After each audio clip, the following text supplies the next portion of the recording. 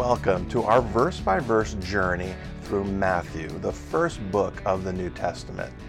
The Gospel of Matthew serves as a bridge between the Old Testament and the New Testament. In this Gospel, Matthew seeks to prove to the Jews that Jesus is the long-awaited Messiah. For those of us who aren't Jews, Matthew helps us to see our Savior King more clearly and, through his gospel, learn to live well in Christ's kingdom today. So, grab a cup of coffee, open your Bible to the Gospel of Matthew, and let's learn about our Savior King and his kingdom.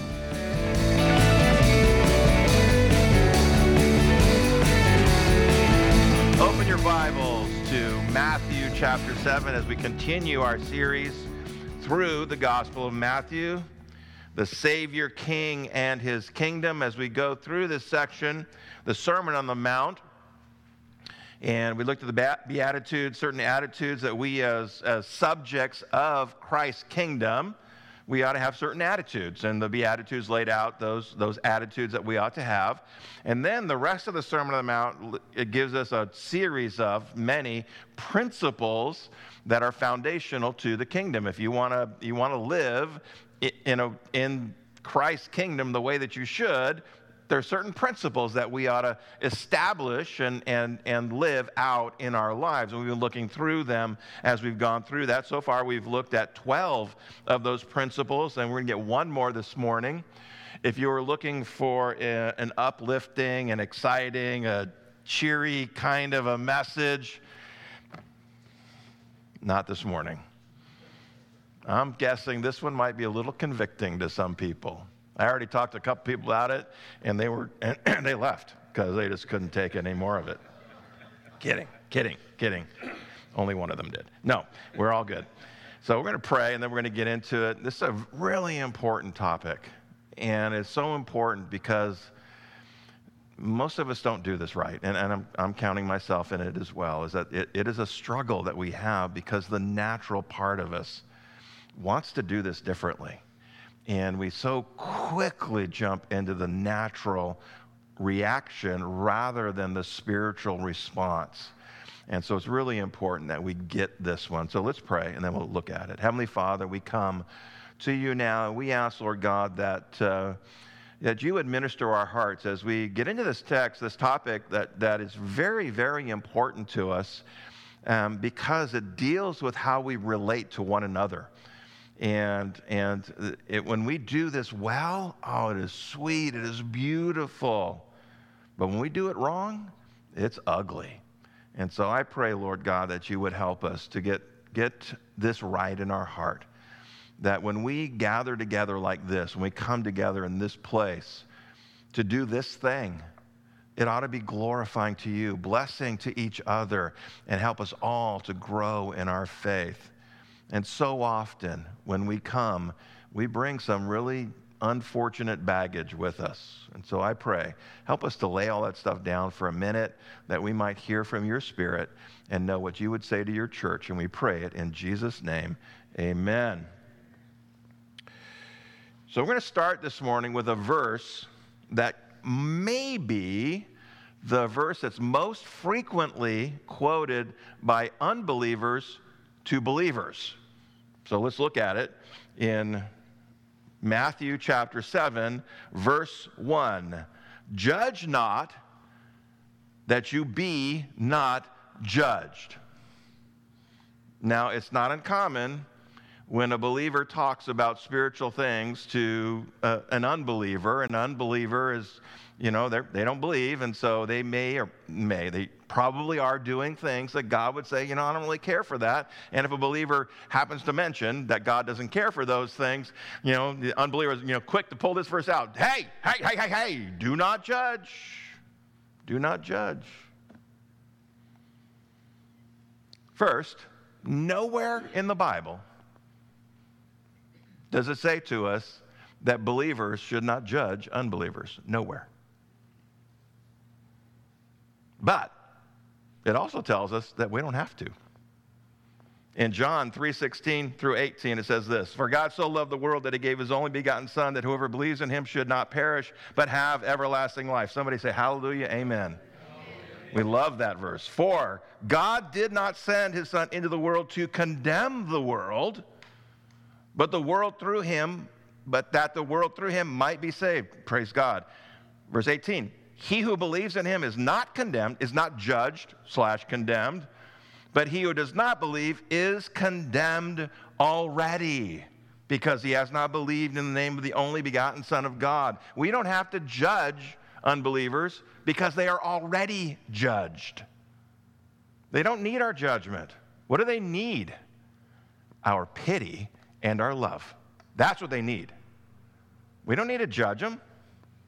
Most of them already know. Something in them tells them that, you know what, I'm not right with God. Now, a large percentage of them will say, I'm okay with that. But the rest of them, they just have this sense in them, because God has put it in them, that they are not his. And that there is a problem with that. And that problem is eternal judgment. We don't have to judge them, but we do have to love them. And we should feel pity for them, because they're lost, and many of them have no idea how to be unlost. They have no idea what to do about it. They have no way or desire. Most of them don't have a desire, but they have no idea how to change their circumstances. They need our love and pity. Second, and more importantly, is the context of this prohibition has nothing to do with unbelievers. It's all about believers. Believers with other believers. It's all about our relationship one to another. When he's saying do not judge, what he's saying judge not, he's saying to you, do not judge another believer. Do not judge believers, that you be not judged. Verses 3, 4, and 5 all use the term your brother. Every time you see that term in the New Testament, you got to understand what he's talking to. He's talking about your brother is not your biological brother, but your spiritual brother, someone who also is in Christ. If they're in Christ, they are your brother or your sister. If you see brother, you can also substitute sister. We like sisters too. So brothers and sisters, it's all of that as applies. He's saying that's who he's speaking to in this. So the context has to be between two believers or groups of believers. So kingdom principle number 13 is don't be judgmental with believers. Now, I know I'm speaking to a group of people that you never do this, right? Say, yes, I do. Come on, go ahead, admit it. We all do it. All of us do. I do it. It is a natural thing we do. It is our natural default response to whenever something happens, we just naturally default to judging. Little bit about my own experience with this is I am not empathetic. When you come to me with your problems, I don't feel them. When you share what's going on with me, my first ministry position, I was pastor over a children's ministry, a large children's ministry, and we had 100+ volunteers, almost all women, right? And you put a whole bunch of women together, and women do women things against women. It was like there was one drama after another. And they would bring their dramas to me, and I would just, okay, got it. Now do this. And they're crying, and they're doing all these things, and I wouldn't do it. I got the nickname Pastor Grinch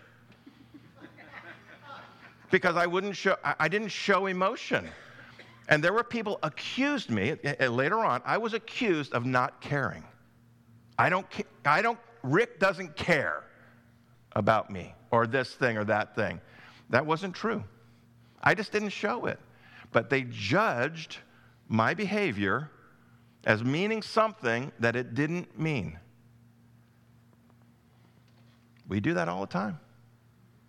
We do it all the time. We look at someone and we make a judgment of them. We say this about that person. John is bald. John hates hair. or we'll I don't know, we'll pick something and we'll identify something, and then we'll create this evil attached to it that has no bearing in reality. That person didn't talk to me when they came in. They didn't say hi to me when they came in. They're mad at me. That's a judgment. It's not right. It's sin. And we all do it. We just pick something. And I'm guessing most of us have probably done it this morning. Something has happened. Somebody said something, somebody's done something, or somebody's not done something, or somebody's not said something. That person didn't wish me happy Father's Day. They hate fathers.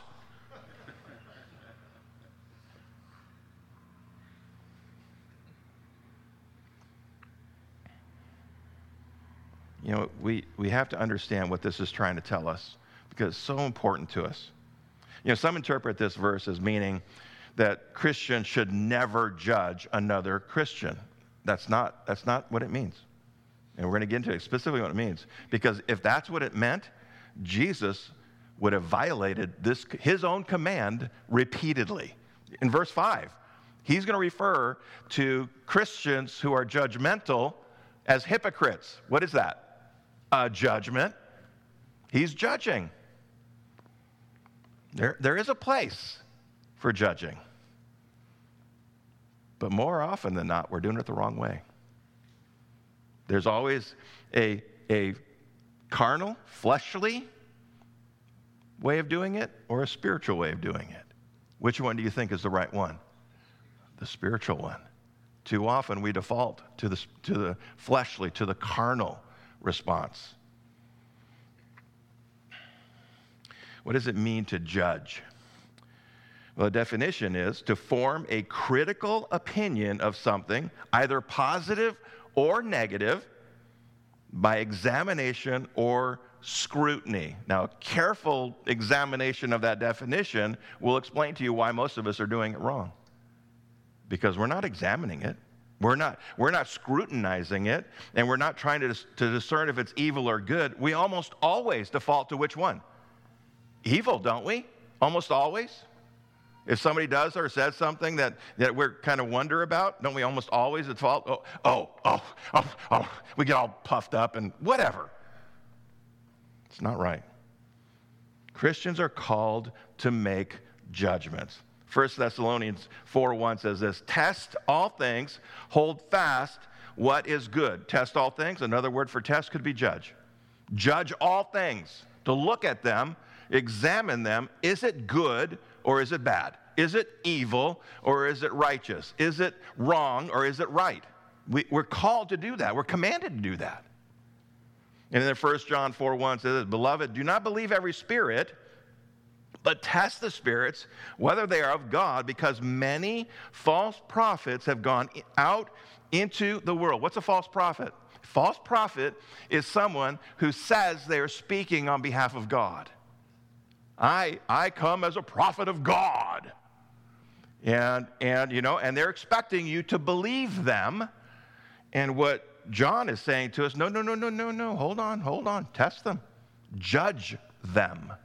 Examine them, scrutinize what they're saying, compare it to what God has already said and what the Spirit of God is saying, and make sure that they are true prophets and not false prophets. Judgment must take place. If we're going to determine true from false, right from wrong, evil from righteousness, we have to judge. It's my expectation. If you're going to sit here and listen to these sermons, you're going to keep putting up with it, I'm expecting you to judge them, to evaluate them, to compare them to what the Word of God says.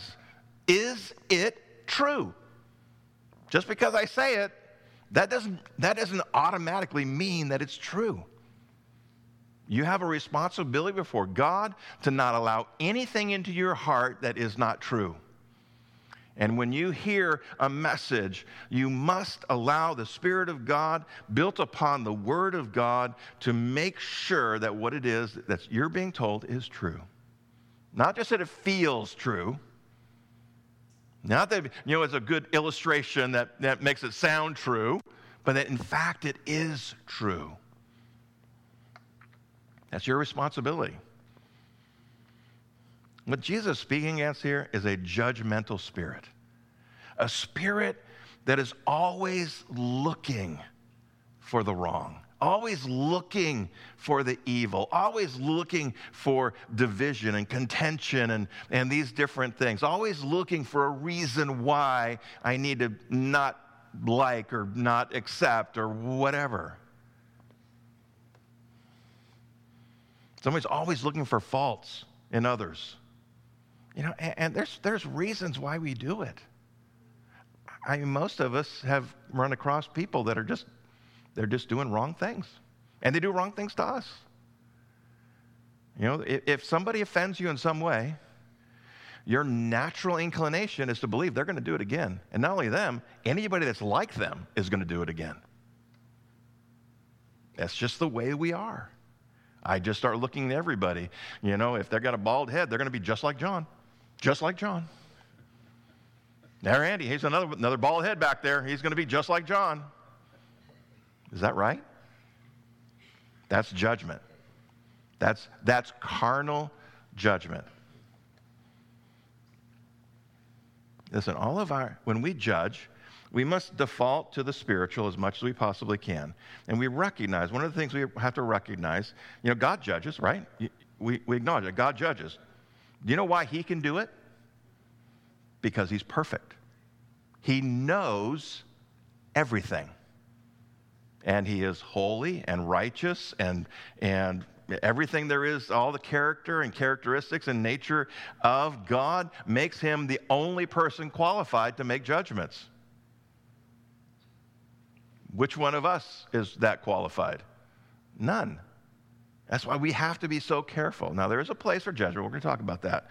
But the reality is that we have to be very careful, recognize that we need to control ourselves. When those thoughts start coming into our mind, we need to do something with them. A critical person or a hypercritical person is looking for faults in others. And then when he sees one, or one that he perceives to be a fault, he always imagines an evil attached to it, a wickedness, a sin attached to it. There's a wicked motivation that that whatever they've done because they want to harm me. They want to, they think they're better than me. They all these different ways we imagine that that they're doing this. The reason why we're ascribing their motivation. What's the problem with that? You don't know. You're assuming. You're assuming that you know what their motivation is. You're assuming you know what's going on inside of their heart. You're assuming that you know what that is. When that person cuts you off on the road, you're assuming that's a rude, nasty person. You don't know that. You don't know anything about them. You know they made a mistake. You know they did something that you don't approve of, but you don't know what their motivation is. And we ascribe evil to that. We're taking the place of God. That's not our place. Not our place. If we were to do a survey, which do you think God would want us to use our imagination for? To imagine the worst in people, to imagine the best in people? The best. Yeah, that's what he would have us default to, imagining the best in people. To imagine, to try to see them in the best possible light. We're told to esteem others better than ourselves. Okay, you can't be judgmental to them and be esteeming them as better than yourself, right? Does that make sense? If we're going to be judgmental toward them, then we are esteeming them as less than us. And very often, that's our motivation. Well, that's what I'm trying to do. I'm trying to be better than them, at least in my own heart and mind. Jesus is going to go on to say that there is a consequence for being judgmental with other believers here in verse 2. For with what judgment you judge, you will be judged, and with the measure you use, it will be measured back to you. The point here as he's saying, we ought to be merciful in the way that we judge. If we're going to be judging, and we're going to look, and there's a place. If there is a reason to judge something as good and bad, and we're called to do that. We're commanded to do that, to judge what is right and what is wrong. But when we're going to do that with another person, then we need to, our default position should be on the side of mercy. How do I show them mercy in this?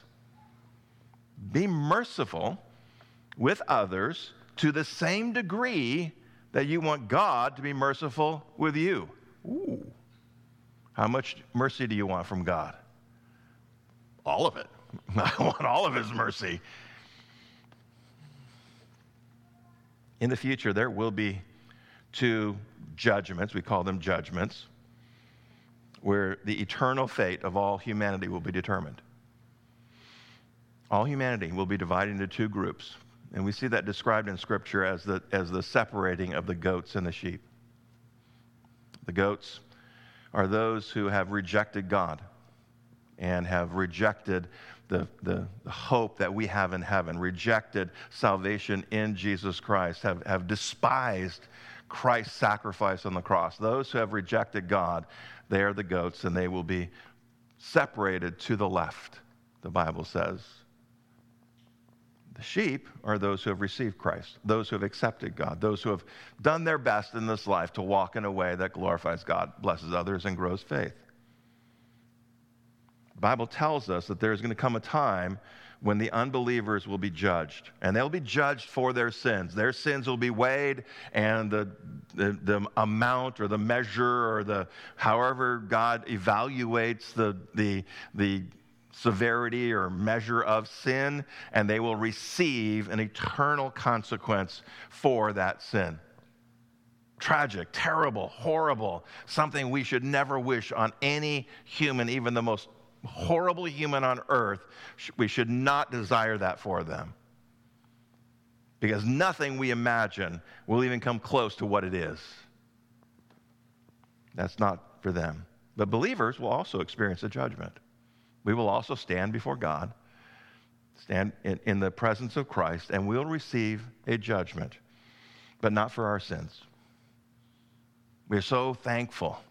We should be so thankful. We should every day, especially when we come together, we gather together, we remind ourselves, when we do communion, remind ourselves that Jesus died on the cross. And when he died on the cross, he paid my penalty. He took my penalty. He took my judgment with him to the cross. That when God looks upon me, it's as if he's looking upon the perfection of his Son, because Jesus took away every reason why God should judge me. There is no judgment because there's nothing left for God to judge, because Jesus took it all. Somebody say it. Amen. Hallelujah. That's a glorious thing. It sets us free.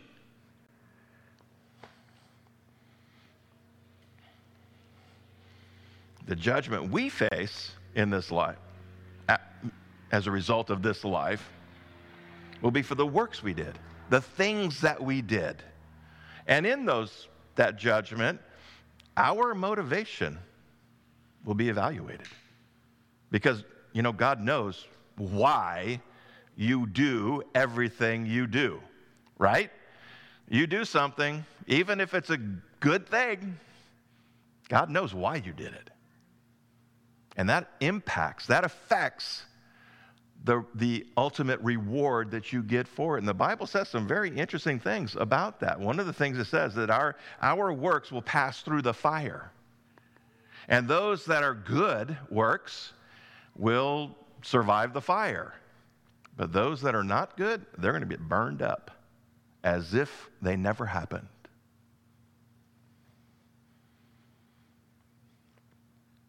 In 2 Corinthians 5:10 and 11 says this: "For we must all," who is all?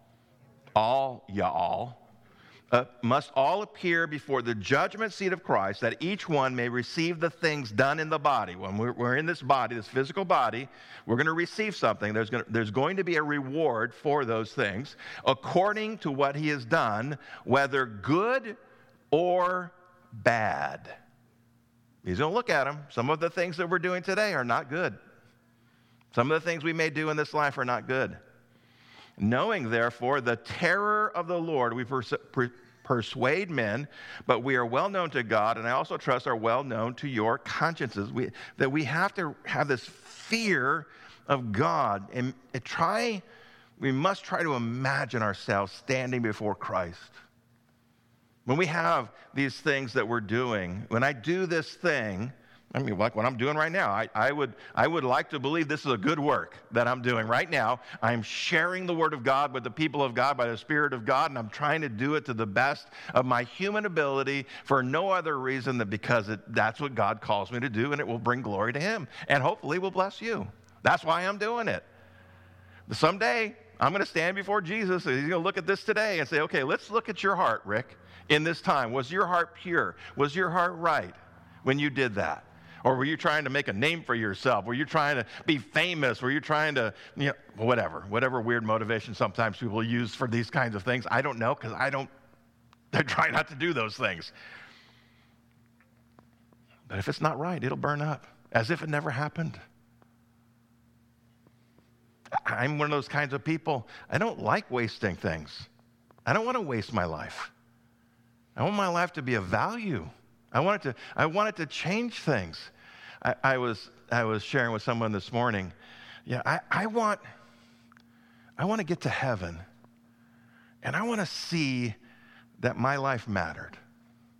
That what the things that I did on this earth mattered.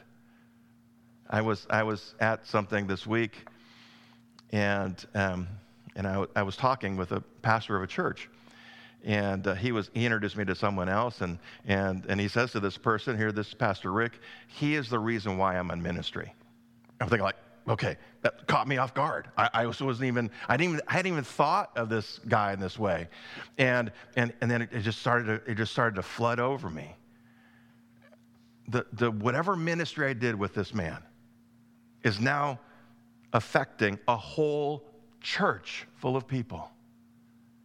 That matters. That's a glorious thing. The things that we do on this earth matter to God. But we have to do them for the right reason. Jesus is saying that hypercritical people that are criticizing and looking for faults and judging people with the flesh and the carnal judgments, most of those people are going to have their works burned up. It's not going to matter what you did. If you do these good works, but your attitude is critical of those people, maybe that you're serving. I'm doing this, but I fill up the coffee pot, and I fill up the thing with the coffee pots, and people just use them up. That makes me so mad. Okay, you need to be in a different ministry. These people are messy. That's not the right attitude. That's not what servants do. You know what servants do? They serve. Who are they serving? Not you. Not the church. They're serving God. That's how we should be. You see that messy coffee setup over there? Oh, I get to serve God and clean this up. It's not that bad, but there's an eternal consequence to everything we do, good or bad. And we need to look at everything that we do in that way. And we got to be so careful, because a critical attitude can ruin it all. Now, you're going to go to heaven. That's great. But there's rewards there that we get to enjoy for all eternity. I want all of those. And if I can change my attitude so that I'm not critical of others, it will help with that. Well, not only is there an eternal consequence, there's also a temporal consequence. There's a consequence in this life to a critical attitude. And that consequence is broken fellowship with God. A critical spirit, a critical attitude is sin. It's sinful. And if you're living with this critical spirit and you're criticizing, you're critiquing and judging people using the flesh, then you cannot be in the intimacy with God that He desires for you, that He created you for. And so we need to break that critical spirit so that we can walk in the intimacy that we should with God. Very often, and see, here's the thing, that typically a critical spirit may not even be noticeable to most people. They may not even see it in you, but it's in you. And it's affecting not just you, but your relationship with God. I've heard people say, I'm not critical, I'm a fruit inspector. You know, all of our works, right? You know, God refers to our works as fruit. We should be producing fruit in our lives. And so I'm a fruit inspector. Well, here's the problem with that. You know the fruit you're supposed to inspect? The fruit going into your basket. Not all the fruit in the whole supermarket. You're not called to go and check. Lionel, I'm going to look at the fruit in your basket. Let me see the fruit in your basket. I'm going to let you know if it's good or bad. That's not your place. Be kind. Be right. Have this non-critical spirit.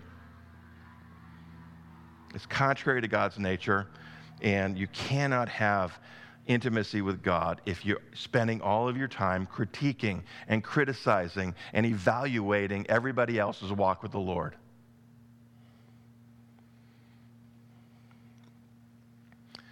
That's the point here in these next two verses. And why do you look at the speck in your brother's eye and do not consider the plank in your own eye? Or how can you say to your brother, let me remove the speck from your eye, and look, a plank is in your own eye? There are some of these verses, some of these texts, I wish there was a video version of it. I would love to have seen Jesus say these words, because there's a sarcasm and almost comical expression here of this illustration, a speck of dust. A speck of dust in your brother's eye, and you've got this, and the word plank there, it could also be translated as beam, like a beam in a house. A giant piece of wood. You almost imagine Jesus picking up this piece of wood that's almost bigger, too big for him to actually carry, and holding it up and say, hey, let me check that speck in your eye. A speck here is some perceived weakness or fault or error in someone. Is there anyone around that we could not find specks in their life? No. If I look close enough at anyone's life, I'll find a speck or 2 or 3 or 4 and 12. All of us could do it. If we look hard enough, we'll find something. Jesus is saying that before we attempt to do it, and I'm going to tell you in a minute, he is actually telling us to do it. But before we attempt to do it, we got to deal with our own junk first. We got our own planks that we're carrying around, our own sin, our own failings, our own weaknesses, our own errors that we have. And he's saying you ought to deal with those before you deal with anyone else. Before you go to help anyone else, you got to deal with yourself. That requires humility. Jesus gives us a solution here in chapter 5. Hypocrite, first remove the plank from your own eye, and then you will see clearly to remove the speck from your brother's eye. We must be discerning in our relationship with others. We have to be able to discern. We have to be able to look and see the right from the wrong, the good from the wicked, what's happening. We have to see what is right and good. God calls us to that, and he calls us to that because he's calling all of us to be involved in each other's lives to draw us all into a deeper relationship with God and further along on the path toward holiness. He wants us all to be more holy, and he wants us to help each other to do it. But you can't do it with a judgmental spirit. And you can't do it if you're dragging around your own beams, carrying around with it. Just holding it up as I'm walking around. I've got my beam. I'm going to go help out Larry over here. I got my beam in my hand. Knock him out as I try to get that speck out of his eye. Before we judge others, we must judge ourselves. Turn to John chapter 8. John 8. The principles, none of them stand alone. And all of the principles are built upon the Beatitudes. And the first Beatitude is one that could really help in this. First Beatitude, Matthew 5:3 says this, "Blessed are the poor in spirit, for theirs is the kingdom of heaven." Those in poor in spirit, if you remember, because it was only like 4 months ago, if those who are poor in spirit are those who are honest about who they are. In accordance with God, in comparison to God and His Word, they're honest and they recognize how far they are from God. I am not very close. I am not perfect. I am not holy. I am not righteous. I may be moving in that direction, but I have a long ways to go. They're honest with God. We see ourselves as we actually are. And when we can see ourselves as we are, we're better able to see others as they are. R. Kent Hughes said, Jesus does want us to discern the sins and shortcomings in others, but He wants us to see them through clear, self-judged eyes that are tender and compassionate. One problem with a judgmental spirit is it is rarely tender and compassionate, right? Would you acknowledge that? A judgmental spirit is often harsh, is unkind. Jesus illustrated this principle for us in a beautiful way in John chapter 8 with the account of the woman caught in adultery. In John 8, verse 3, it says this, "And the scribes and Pharisees brought to him a woman caught in adultery.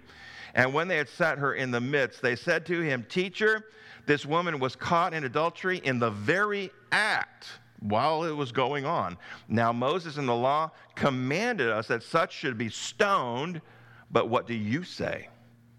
This they said, testing him, that they might have something of which to accuse him. But Jesus stooped down and wrote on the ground with his finger as though he did not hear.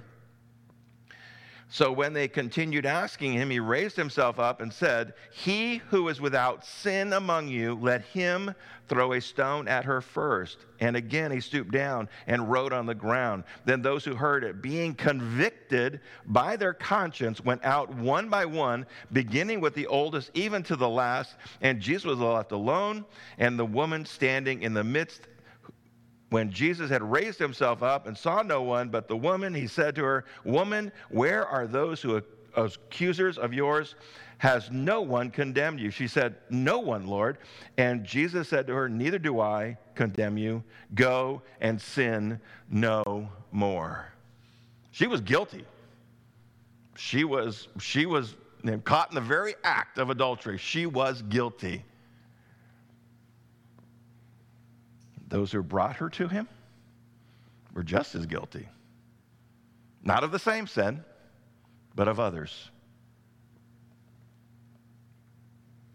And I would even hazard to guess that their sin may have been even worse than hers.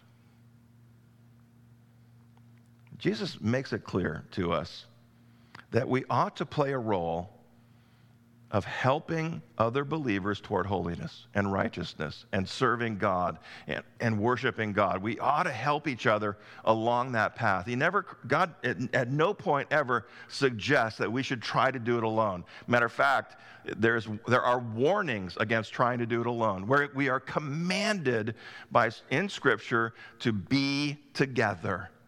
That this is a communal relationship, not a solitary, not a lone wolf relationship. It's a communal one with God and with God's people. You can turn back to Matthew 7. As Jesus is talking about, using this illustration of the eye, it's a great place to make this illustration because the eye is so delicate. It is so vulnerable to damage. Great care must be taken when attempting to remove something from the eye. You know how it is. Even if you see something coming towards your eye, you will draw. You'll naturally, you're instinctively, you will close your eye. It's because your body is trying to protect this very delicate organ. Same thing is true when helping someone deal with their shortcomings. It must be handled very carefully, and it must be done the right way. It must be gentle, patient, delicate, and it must begin with love. Too often, judgment does not begin with love. Carnal judgment is not loving, it's not kind, it's not considerate, and it's usually not gentle. We must love that other person and have an overwhelming desire to see them grow in their faith, to draw nearer to God, to walk more closely with Him. That is our desire. I don't want to judge somebody because they're doing something wrong just so that I can, I get a point because I caught, Gary in something. I caught him. I get credit for that. No, that's not what God wants. That's not godly. It's not right. We want to help them because God wants to help them. God loves them so much, and whatever might be going on in their life, whatever weakness, whatever error, whatever thing they don't know or understand about God, He wants them to get through that and to be better, to be more like Christ. And they may not know how to do it, and so He may want us to play a part in that. He does want us to play a part in that. He wants us to help each other.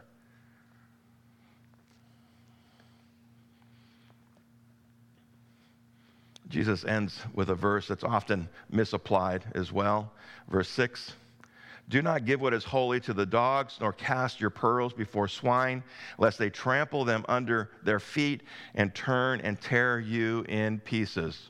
Now, one of the most common applications of this verse is about being careful who you share the gospel with. And it is a good application of that verse, but it's not the only application, and may not even be the most important application. We have to have discretion when we share the gospel. We have to be listening to the Holy Spirit. And when we share the gospel, we've got to be very careful. There's people who can share the gospel will turn around and attack you. And then you're going to get me in trouble. Some might respond with hostility. We saw a great example of that on Tuesday at that school board meeting, of the hostility that people have toward good and righteousness. They're hostile toward it. And we're living in a world where that is intensifying. It doesn't mean we shouldn't share the gospel, but we need to be wise. We need to have discretion about when and how. I was talking with somebody this morning, and we can say something that is hard to hear. We can say it either in a way that makes them, furious at us, or we can say it in a way that they at least acknowledge the fact that we love them. It's all about how we say it. We have to use discretion. We have to know how to say, what to say, and who to say it to. We have to be listening to the Holy Spirit. We have to know God's word well enough to know when and how to do that. But this verse goes further than that. When we are ministering one to another, one of the things that I've learned over a couple decades of ministry now, you can't always tell someone what they need to hear right now. Sometimes they're not ready to hear it. Sometimes they're so struggling in what's going on in their lives, they just can't hear it right now. And so we have to use that discretion to know when to say what to say. I have a friend who tragically lost his wife to cancer in a relatively youngish age, and he was mad. He was mad, angry at God. God had no right to take his wife. No right. He was mad at God. And very early on in my relationship, because I was there right after she passed, and as God was ministering to me for him, to minister to him, I knew what he needed to hear. But God wouldn't give me permission. The Spirit wouldn't give me permission to say it. And this went on for, gosh, over a year of this guy just wrestling with God and mad at God and all of these things going on back and forth. And then one day, it was literally in a church service. I'm in the back of the room. He's back there with me, and he's saying the same things that he said for the last year. And all of a sudden, I hear God say, now, tell him now. And it was literally, okay, I'm about ready to go up and preach, so I don't have time to give this guy, the kind of attention that he needs. But God said, no, tell him now. And so I told him, I says, you don't believe God has the right to do whatever he wants in this world, including take your wife.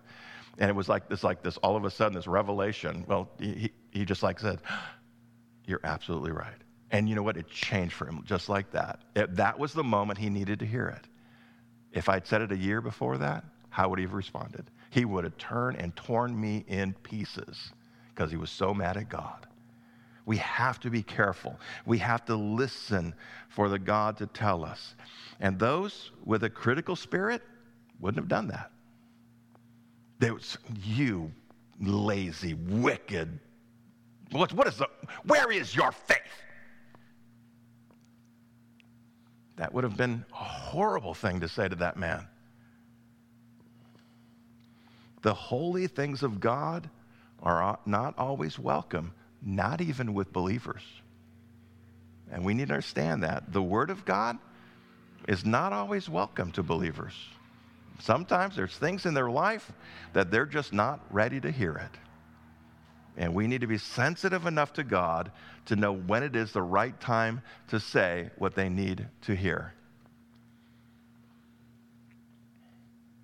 So how do you know when to share and when not to share? Well, it requires faith, it requires prayer, it requires listening for God to speak to you, because he will.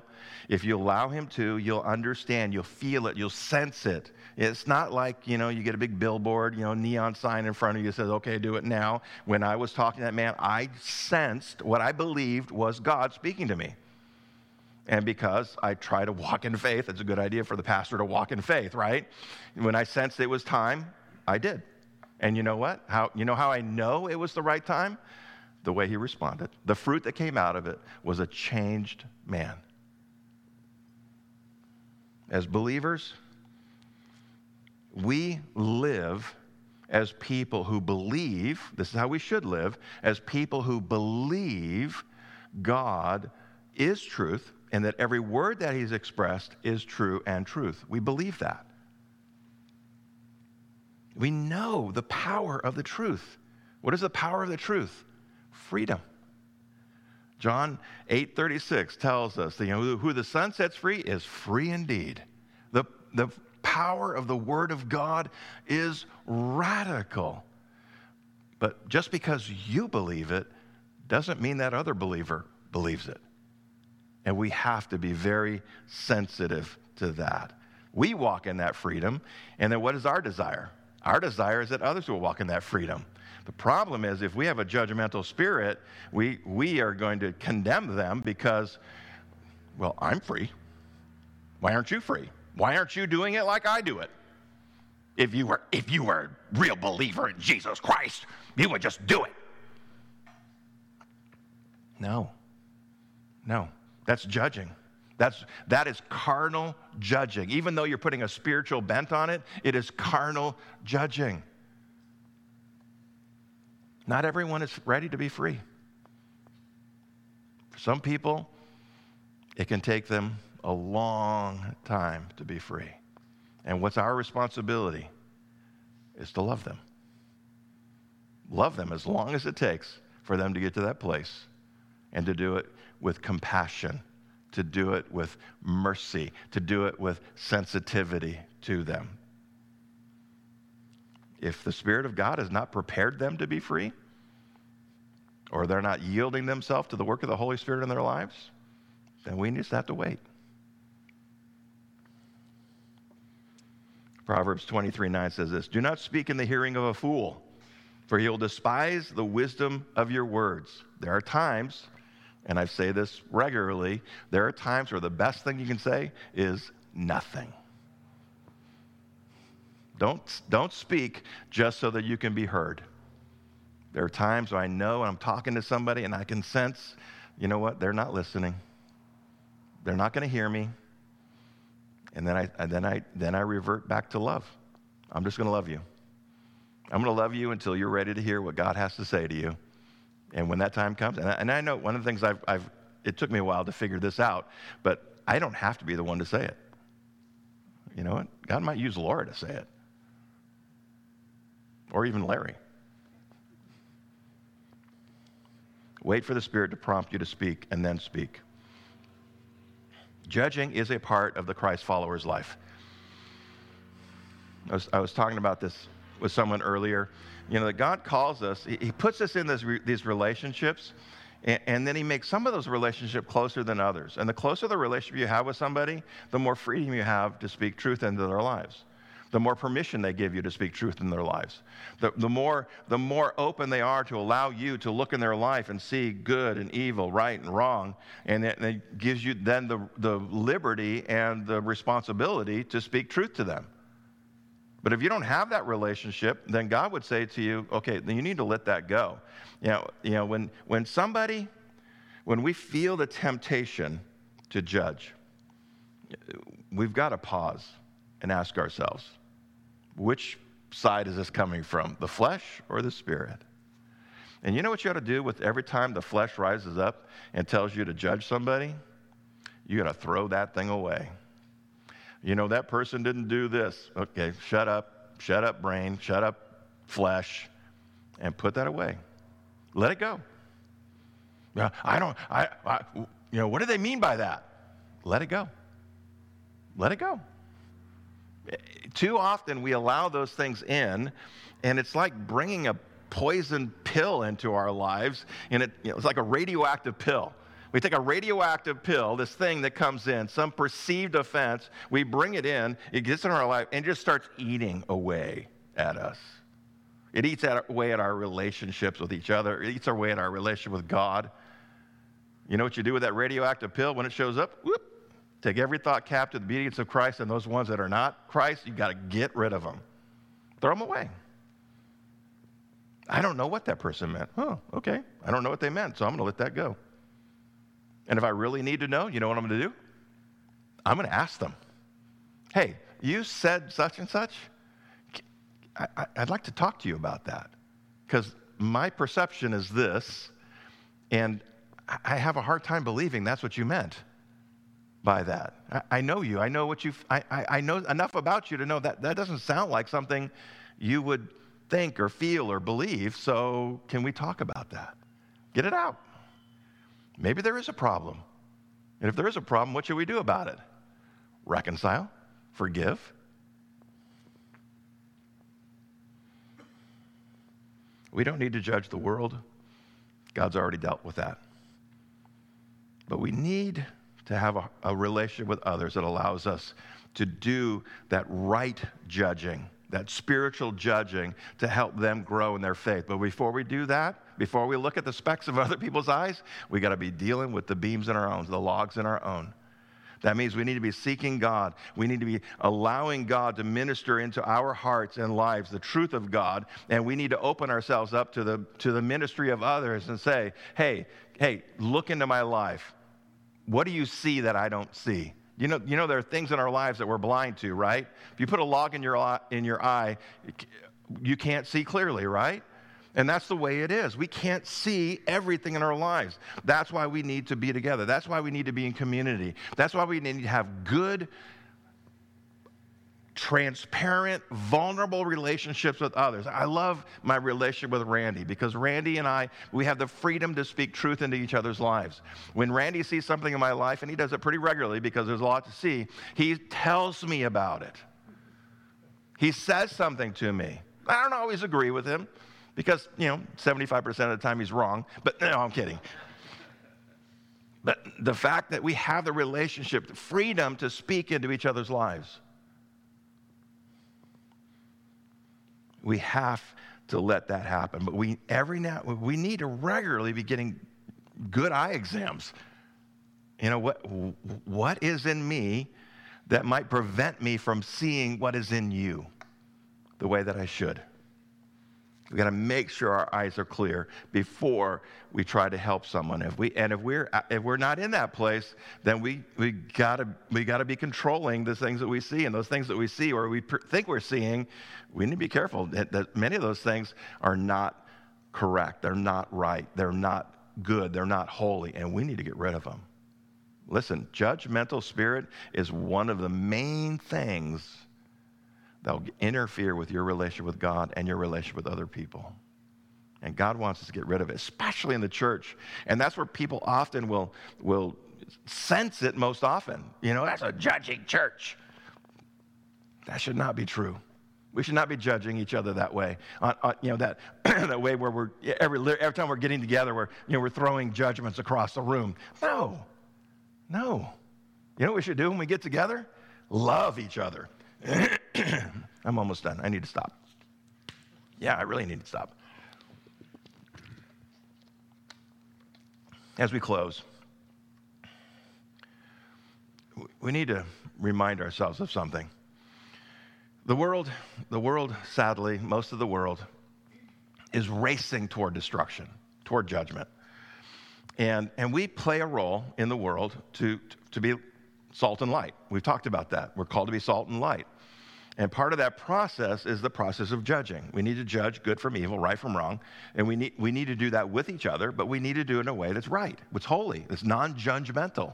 We don't want to be judgmental, but we want to do the good work of judging so that we can all grow in our faith.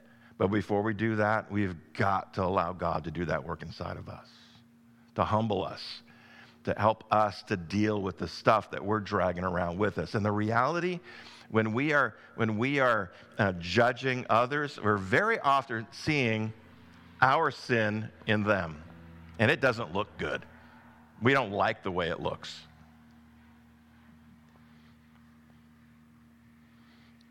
The world is racing toward a judgment. We need to remind ourselves that we don't fear that. We don't fear judgment. What we're looking forward to, I look forward to standing before Christ. I look forward to standing before Him and Him, evaluating the works of my life, and I want every one of them to be good. And I know they're not all good. I know there's a work of the flesh. It still needs to work out of Rick. I know that. We all know that. If you know me, you know that. That we all have perfecting work that still needs to happen in all of us. But I want as many of my works to be good as possible. And that's what I look forward to. I don't worry about the ones that are already past. I've repented as many of them I know. I want every one I do from this moment on to be good. And one of the ways that I do that is I guard against judgmentalism in my heart. That when I look at you, when I talk to you, when I relate to you, I don't make judgments based on those things. When God calls me to play a role in your life to help you see something, then that's when I do that work. I don't do it automatically. It's got to be something God leads me into. And that's the way that we should be. If you can't interact with people without thinking about what's so wrong with them, that's a problem. And you might need to do some work with God on that. All of us probably do. And so we're going to end, and we're going to take a moment and pray because we're just now over time. But I want all of us to take a moment and remind ourselves what Jesus did for us on the cross. Because when He died on the cross, He took our judgment away. And that's a precious and holy thing. So precious and holy that before we even think about judging, we put ourselves right there at the foot of the cross and recognize that all of our sins are nailed right there, all of our weaknesses, all of our failings. And before I even think about looking at another person's weaknesses and failings and sins, I am doing some serious work right there at the foot of the cross. So let's pray. Let's do that right now. Heavenly Father, we do come thanking you for your presence here today. And as we've taken this time to look at this very serious topic, Lord, I ask, Lord God, that you would minister to each of our hearts and help us to do what I just pictured, Lord, in words. The idea of putting ourselves at the foot of the cross and looking up into your eyes and seeing what you did for us, that you died for our sins and you took our judgment. and that we should treat the judging of others as a holy thing, that we should not allow the flesh to play any part in that. And then we catch ourselves looking at people and judging them based on the way that they look, based on the way that they talk, based on the things that they do, that we control that and recognize that it's not our place to judge them, except when you direct us to do it. Too often we do it too naturally, too quickly. It just happens. And so I pray, Lord, that we would take every thought captive. And we see those things, those faults, those weaknesses, that we first look at ourselves. Where can I see those things in me?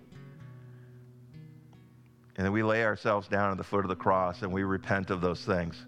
And we ask you to forgive us of those things. And then we ask you if you would have us to play a role in that person's life. And if not, we let it go.